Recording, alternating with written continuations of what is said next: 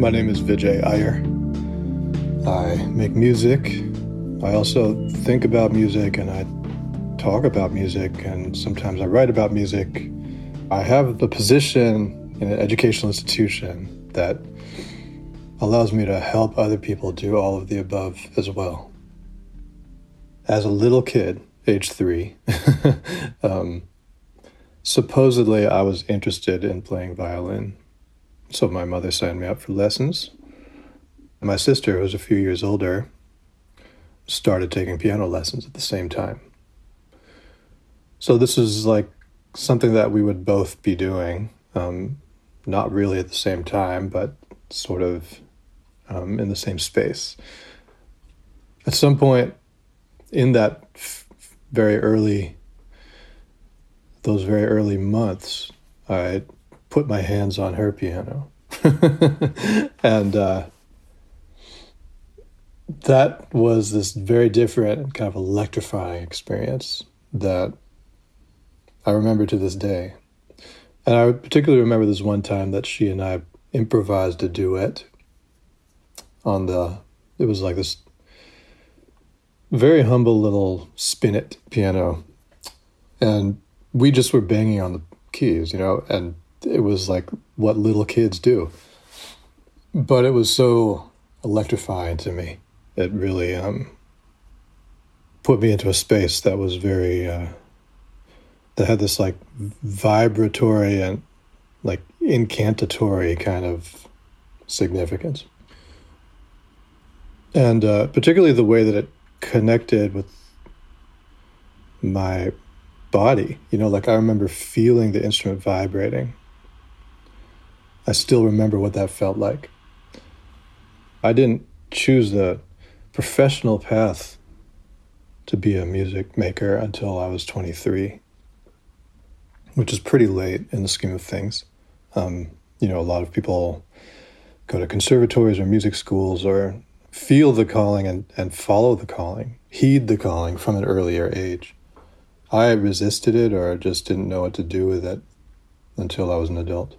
And that made certain things hard, but it also meant that I had already lived a different kind of life by the time I made that choice to follow the call. So that, I would say, enriched my spirit in that sense. I quit violin when I was a sophomore in college, but piano would become much more important. And trying to be in this world of music called jazz, which is a complicated word, but trying to be anywhere near it or kind of do it any kind of justice took like a certain amount of passion. And I just found myself drawn to it constantly and just like obsessing over it. Even though that wasn't what I was studying in school, it was something that I was studying on my own terms. I was listening to a lot of music and trying to make sense of it, trying to play it, trying to write music and lead my own groups and put on concerts. And this is all while I was in college at Yale. And I would also come down to New York City to check out live music, and that was like definitely transformative. Just seeing, I remember different shows I saw then around 1990, 91, 92. Joe Henderson, Anthony Braxton, Cecil Taylor, George Coleman. I did see Prince in 1988, my freshman year. That was with Sheila E. on drums, which is phenomenal. When I moved to Oakland, California, in 92, initially to start graduate school in the sciences, which, I thought that was what I was going to do, was try to be a physicist. But as soon as I got there, I started playing in town. In particular, the apartment I wound up living in was across the street from this club called the Birdcage, with a K, Birdcage. And they had a jam session there every Sunday that was run by this guy in his 70s, and I was 20. So I would go and sit in, and then they figured out eventually that I lived across the street and that I had a keyboard. So then I got asked to be the house pianist, and they'd pay me some little pittance to show up with my gear. And so then I had to, like, being the house pianist at a jam session means that you're going to play for 5 hours, all kinds of tunes you've never played before, and you have to, like, be able to just be in it immediately. And especially, like, there might be a singer who asks you to play a song you've never played before, and here's the sheet music, but we're going to do it in a different key. And then they'll just start counting it off, and then so, like, I had to learn how to do all that, and then, like, learning how to be in the band and not just function, but help, like, help it matter, help it mean something to, I guess, to somebody. And that's where I learned, like, oh, this actually does mean something to somebody. So, like, a lot of kids who grew up in the suburbs and join their high school jazz ensemble or something, and then they're like, hey, I'm playing jazz, right? Which is what happened to me, basically. Then you don't really get exposed to the living, breathing community of for whom this music matters. It's just a scholastic activity. But to be among people for whom this music matters, to play a standard like How High the Moon, which has been played 1,000,000 times, but then you'll find that, like, someone in the audience knows the words to that song and starts singing it with you while you're playing and is in this, like, dialogue with you.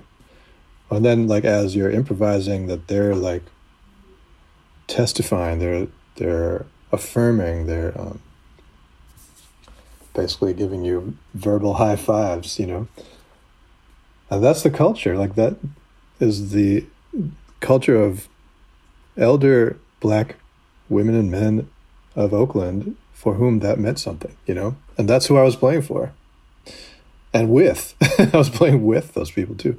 So that was revelatory to me, in the sense that, like, oh, this isn't just something you refine in a practice room somewhere and then play to impress your peers or something like that. It's actually, there's this intergenerational wealth of knowledge that I was just at the beginning of, very, very beginning. I was like an infant learning how to crawl, It grew in me over time, this sort of, like, through repeated exposure, this sense of love, like, just care and warmth. But you were, like, encouraged to be yourself, like, to find your own way to tell the story, or find your own story to tell, or draw from within, And that became the pattern that I observed, not just there, but in that I continue to experience in my collaborative relationships, and the ones that have mattered and sustained me and lasted, are the ones that are not some kind of competition or a sense of, like, you need to be the best in the world or something. It was actually more like, we're doing this for others. This is a service that we're doing. We're and so we become vessels for something larger than ourselves. It's funny because the way the music business works, it tends to value the other thing. It tends to value the displays of excellence and perfection and genius and amazingness. And that's what, that it becomes valuable on the scale of, ticket sales, album sales, these kinds of things. It's like people think that's what they're doing. People think that's what music is supposed to do. It's supposed to, like, portray us at our best or something like that. But I also know that music is a space to be vulnerable and to be among others and to share and build something, do something together that you can't do by yourself. And so it's, it's all of those things. It's not like one needs to exclude the other. And certainly we value the people who had ingenuity and inventiveness and and offered something to the world that didn't exist before. But we also don't need to demand that every second. Right?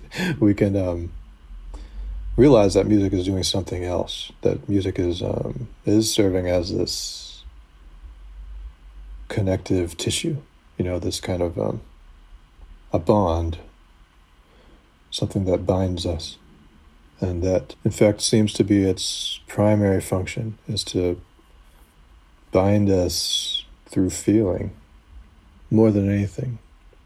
So it's nice to be reminded of that. It's something like, just in a way, it's just a truth about the human species, that we do this for each other. What finally kind of was the catalyst for me to decide on a life in music,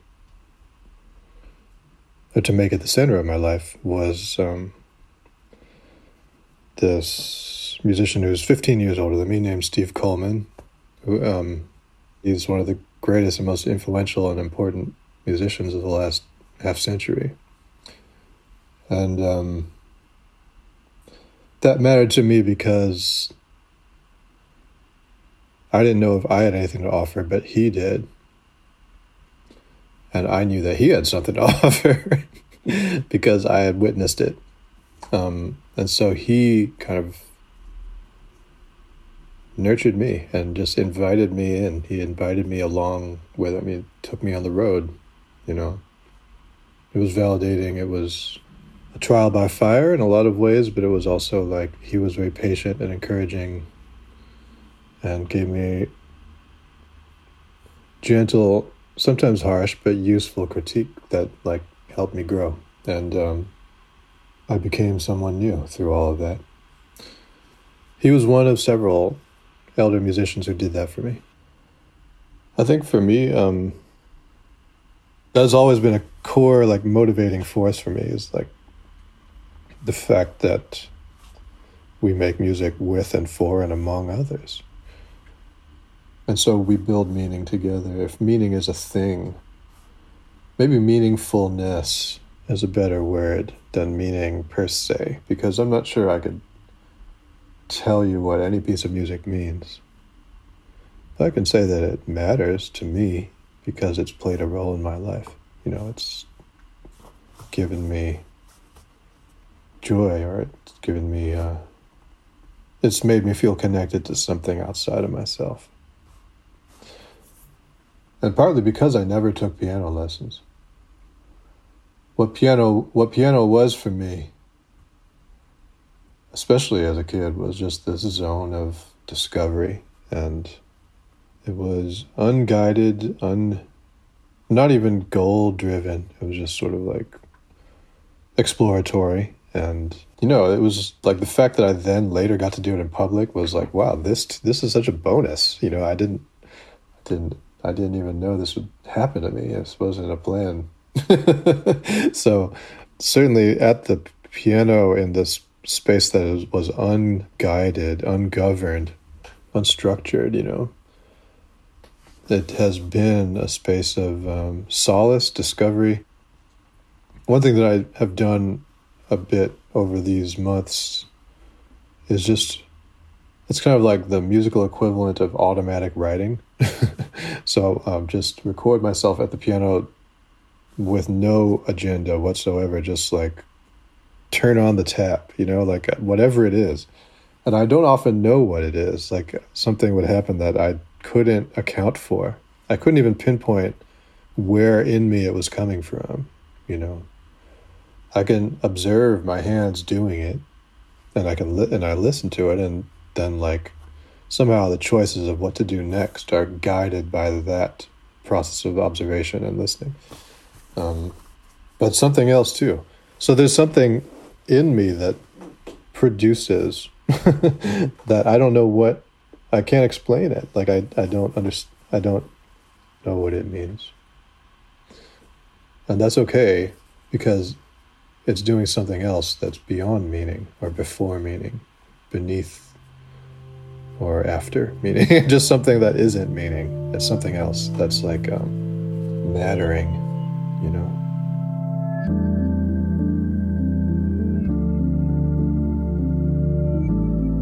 Making Meaning is a limited series from Ministry of Ideas.